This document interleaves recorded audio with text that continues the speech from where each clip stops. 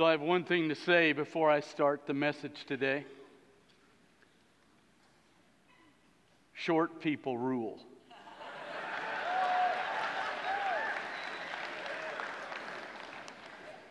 Which of course is in the Bible. Paul and Zacchaeus, short. Saul and Goliath, tall. Tall people are always evil. Short people, always godly. So, Hosea Altuve is Greek for I'm a winner. So, that guy amazes me. I mean, he gets up to bat like you're bowling. He just looks at a couple pitches, jacks it out, and goes home. Poor Rangers. Okay, so here we go. I want to start out with something nice before I start with something negative here. In 1979, there was a mini reformation in the Southern Baptist Convention. There was a big fight, really, that started over the Scripture. The seminaries, and the colleges still, by the way, but the seminaries and the colleges and the pulpits were becoming, in our convention, hauntingly liberal. I think I shared with you just one example. When I was in college, my freshman year was ultra-conservative, changed after my freshman year. 2 guys retired, 2 guys brought in. They brought in, the BSU meeting, I wasn't there at first, but they brought in a guy who, and the BSU director is there, BSU leaders are there, and then BSU students are there at a Baptist school, the leading Baptist school in Mississippi, in which there's a knock on my door later, and a guy says, "You better come hear this guy. He just said that Jesus was wrong and Judas was right." So I went into the meeting, waited for him to finish his little mini lecture, and I said, "Is this true that you made the statement that Judas is correct and Jesus is wrong?" Now remember, the BSU director's here, BSU leadership, other students. And he looked at me in the room and he said, "Absolutely, Jesus will give an answer to the Father for his statement that you'll always have the poor. He should never have said that. Judas was correct." Now, so from the pulpits and from the leadership in the convention, we were fighting a horrific battle. So we worked hard. A lot of bad things happened, a lot of different things, but over time now, for example, when I just joined the faculty, I had to sign the Chicago Statement on Inerrancy. I had to sign the Denver Statement on Biblical Manhood and Womanhood. I had to sign the BFM 2000, all conservative documents, to make sure that I'm a committed inerrantist on that scripture completely. Now, we won the battle there, but it's interesting to me when you fast forward to 2019, 40 years later. We're fighting the same thing, but it's been reversed. It's not the pulpits anymore, it's the pew. One of the ways we won the victory over the pulpits is we told the people in the pews what was being taught. They erupted and stopped the seminary. But what I hear today is from you. I don't hear it in the pulpits much anymore. Certainly don't hear it in our seminaries. But now I have people say to me from young to old, "Well, I know what the Bible says about same-sex intimacy, but I've known some people that are involved in same-sex that are much nicer than people in your church and much nicer than Christians that I know, and I just think that's something that Paul thought. We don't need to think that anymore. It's an Old Testament thing. We don't need to go there, and we need to modernize who we are." It's the pew that is now the struggle point. So I want you to listen carefully to what he says in this text. Ephesians 5, verse 6. We're continuing through. Now remember, right? Chapters 1 through 3, he talks to you about what you believe. Then he says, therefore, and he goes into chapters 4 through 6, but they're not just an addition. You stand on 1 through 3 to be able to live out 4 through 6. So here's what he says. Now listen. Don't let anybody deceive you with empty words, vain words. Don't let anybody con you. Don't let anybody make you think something that's not true. Now listen to what he says. Here's the first thing. Why not? And these vain words were that people in the church were saying, you know, we don't have to really be holy. We're forgiven. We live in grace.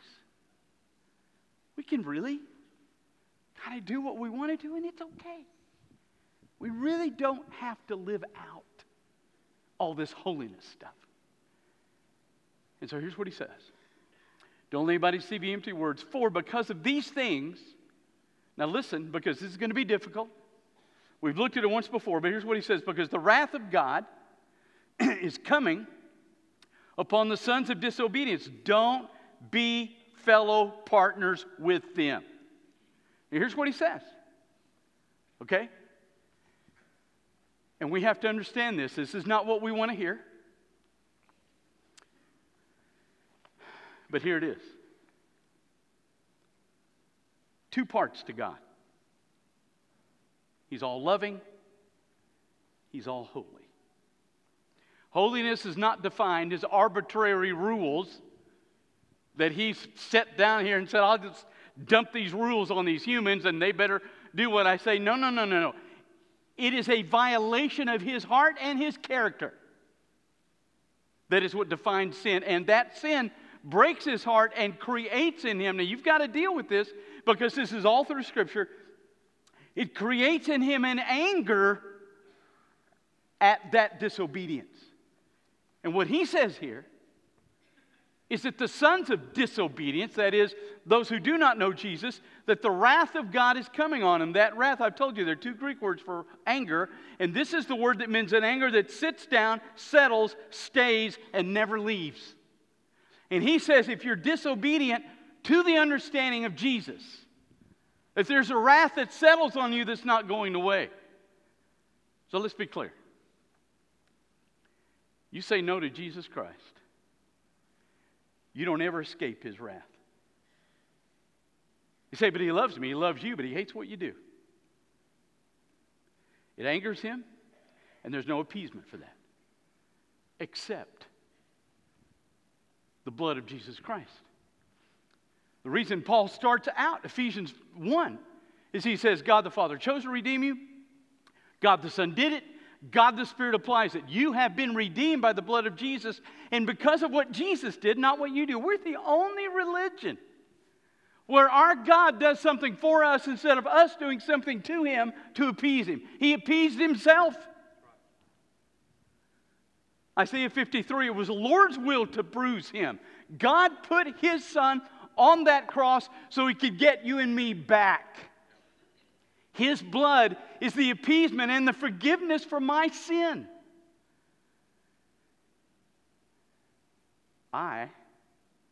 When I die, will escape God's wrath, which has been on me since my first sin. But I escape it. Because when I stand before him, I stand in the blood of Jesus Christ. I don't stand in me. I don't stand in years of preaching. I don't stand because I've been a church member. I don't stand because I've gone to church. I don't stand because I've read the Bible, because I've said a few prayers. I stand because of what he did for me, not because of anything I've done for him.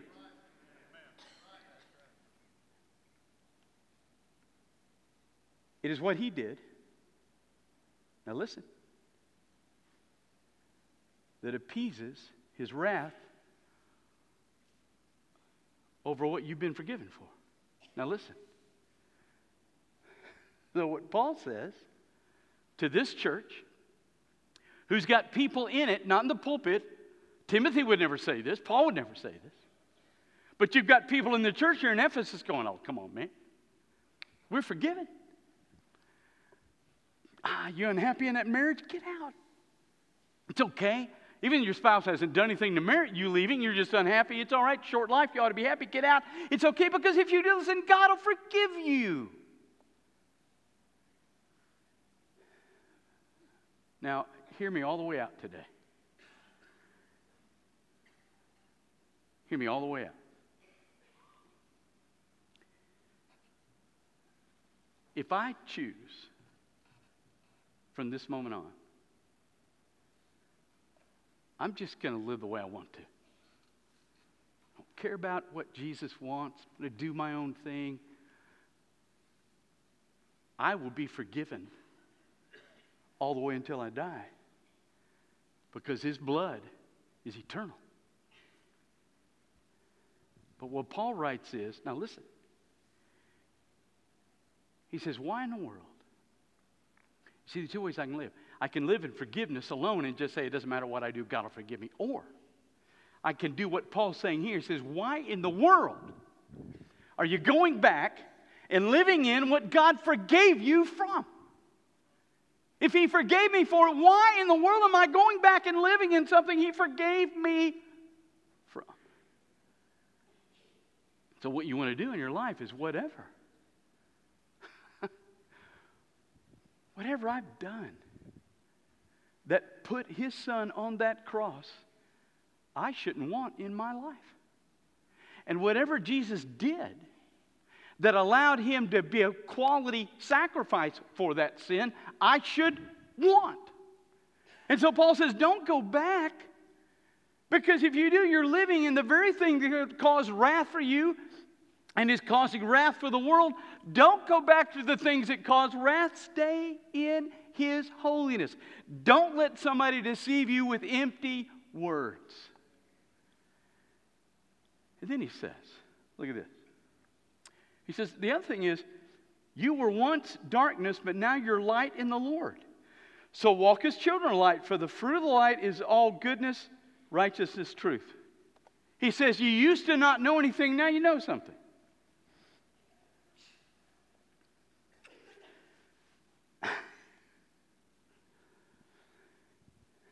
So I still have people say to me, so we're going to debunk this once for all today. He says that now that you become a Christian, you know what's true and false, and you know what's right and wrong. He said, well, wait a minute, preacher. That book is open to interpretation. Thank you for playing. No. It even says that about itself. Are there some passages that are hard to understand? Absolutely. Calvinism, non-Calvinism, theodicy. Why does God not do certain things in the world and do certain things in the world? Don't know. But there's a ton of this that is not open to interpretation. When it says that a man does not sleep with another man like he does a woman, that's not open to interpretation. That's really real clear. When it says in marriage, the bed is undefiled, that's real clear. Inside marriage, physical intimacy is holy. Outside of it, it's not. You say, well, it doesn't define marriage. No, because marriage is defined by the culture. Now listen. So that statement requires explanation, but not interpretation. When the Bible says you forgive people that treat you like trash, is that open to interpretation, really? Not at all. You have to forgive. Now, it does need explanation, because then you have to say, okay, what does forgiveness mean? Well, it doesn't mean I have to feel good about somebody, but it does mean I have to pray for them and hope for their best. So it requires some explanation, but it doesn't require interpretation. I have to forgive people that hate me. That's the Scripture. So the Bible isn't open to interpretation. Yes, explanation, not interpretation.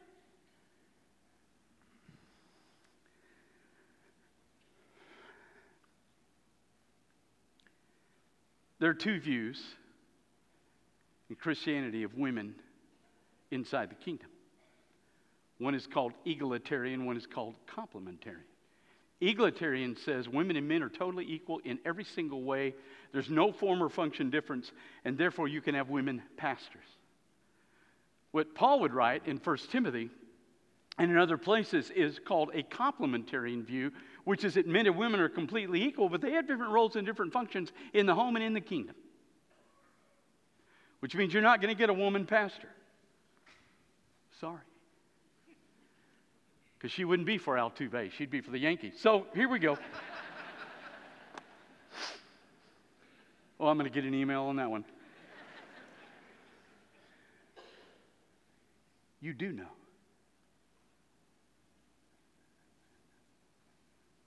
When it says that as a woman you submit to a man, I've had ladies say to me, well, that's what Paul thought. It's his culture. It's his day. It's not today, so we don't have to live in it. Paul grounds his complementarian view in the creation story. He says man was formed first, then Eve. He grounds his understanding of complementarian inside the biblical text. So again, it's not open to interpretation. Explanation, not interpretation. When it says to a husband, love your wife as Christ loved the church, is that open to interpretation? Explanation, yes. How do you love? Every wife needs to be loved in a particularly different way. So you've got to love that way. There's some explanation that has to occur, but not interpretation.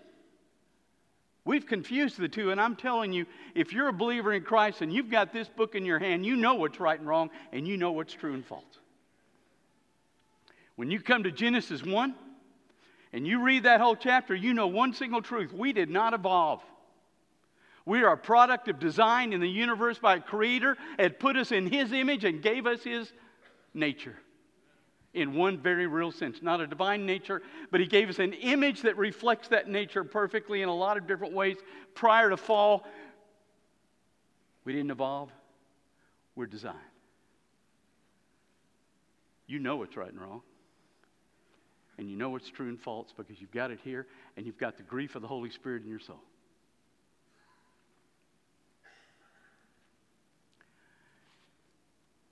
Now, we're just going to be honest here, okay?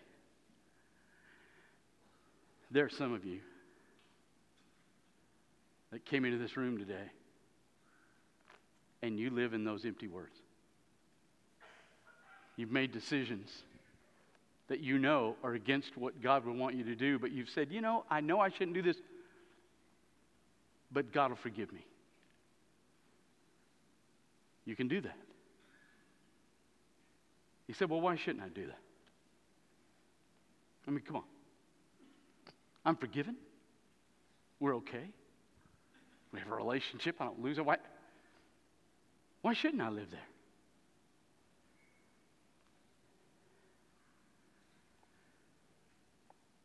Because you miss why you're here. Why do you think God doesn't take you home the day you get saved? When I hear people say to me, it's all about worship. Worship's a part of your purpose. It's not your purpose. Even when you get to heaven, you're going to do more than just sing songs. Your purpose is that right now there's a chessboard, and God's got his pieces on it, and the enemy's got his pieces on it, and there's a movement between those pieces back and forth to see whether or not our influence versus their influence will impact the world. Now, listen to what he says. Last thing. Fruit of light is in all goodness, righteousness, and truth, proving out by testing what is well-pleasing to the Lord. Don't be conformed to the unfruitful works of darkness, but rather, now listen, convict. What is being done by them in secret is shameful to even talk about, but all things, in other words, even those things we don't see them doing, are brought under conviction by the light, and they are exposed. Because everything that is exposed is light. Therefore, it says, arise, one who sleeps, resurrect out of the dead, and Christ shall give you light. Now listen to what he says. If I make the decision, I'm going to stand on chapters 1 through 3. I'm not going back to anything that put him on that cross.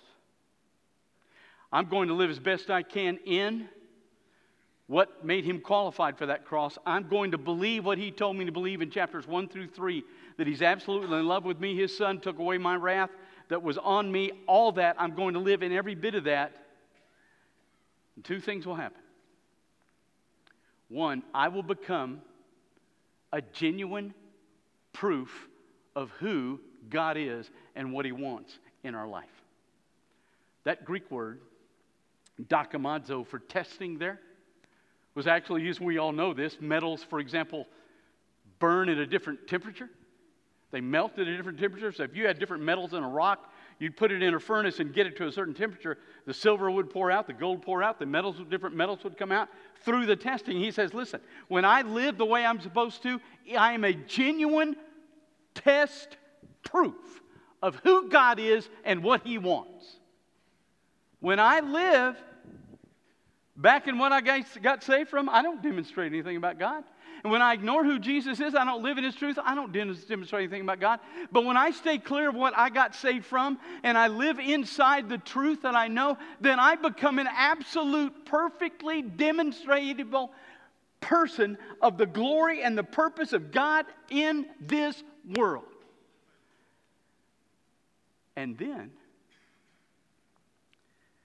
here's the chess piece. Then I convict the people that don't know Jesus. You are meant to be God's tool to convict lost people about where they are and what they need. Same Greek word, John 16, when it says the Spirit will convict the world. The Greek word literally means to convince somebody of a truth that once convinced, they don't deny, even though they may reject. Now listen.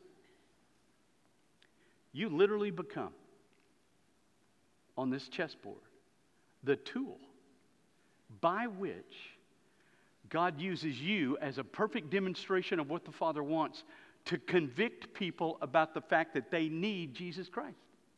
You're the tool. Now, if you look like them, doing exactly what they do, what you've been forgiven from, that the wrath of God is on them about, you do that, you don't do that. When I ignore what God's truth is, I don't do that. But when I do both those things and I come out here, I become a demonstrative picture of what God wants, and I convict people. Look at what he says. Even what they're doing in shame, I don't even know what they're doing. What they're doing, nobody even talks about. But who I am convicts them, listen, even in the very depth of their soul.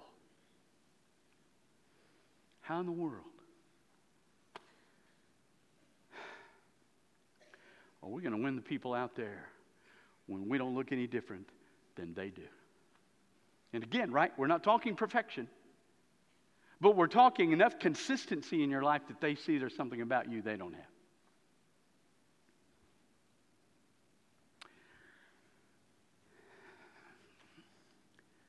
And for you moms out there that are struggling with this and don't realize you're struggling with it, I see it over and over and over.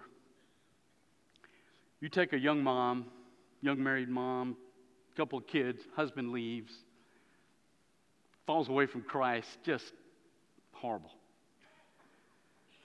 She stays home with the kids, doing everything she can. She's got to work now. She has no money. She's doing everything she can. Even the child support isn't really that good. And so when the kids go visit Dad, because they have joint custody, when the kids go visit Dad, it's not like Mom's home, because Mom wants to rear them in Jesus. She makes them go to church, shares with them about Christ. She watches what they eat. They can't stay up till midnight. They have to be in school. She wants them to do well in school. She does everything that a good Christian mom would do. They go to Dad's house. They can stay up till 1 or 2. They can eat anything they want. Dad doesn't make them go to church. And pretty soon this is what she hears at home. You know, we get to do anything we want to at Dad's house. We don't like it here. And the mom goes to bed weeping because she thinks the kids are rejecting her. You moms, listen to me. They're not rejecting you. They're rejecting the conviction your life brings to your children. And if that Greek word is correct, then it means someday they will realize in their soul that what you are is right and what Dad is not. Because that conviction will win out. They don't hate you. They hate the conviction you bring. Don't you ever yield to the dictates of a man that doesn't know Jesus. You stay in Jesus Christ because he will honor who you are. So, let's not go back to what we were saved from. Let's walk in what we know. Let's stand on the truth. And let's lovingly let the world know they're missing what we have. Father, thank you for the power of your word, its integrity, its clarity, its firmness, its encouragement, its exhortation, its rebuke. Thank you for every facet of what you took 1,500 years to write for us. Thank you. And let that word impact who and what we are. In Jesus Christ's name. With heads bowed and eyes closed. If you've never met Jesus and you'd like to, you don't have to join this church. We don't want your money. You can come down here. The staff and I will share with you how to meet Jesus. You can go back and you can go home. We are not interested at that point. We just want you to find Jesus Christ. If you do know Jesus Christ and he's calling you to be a part of this fellowship, then we would ask you to respond to that. So as the Spirit speaks to you this morning, you come.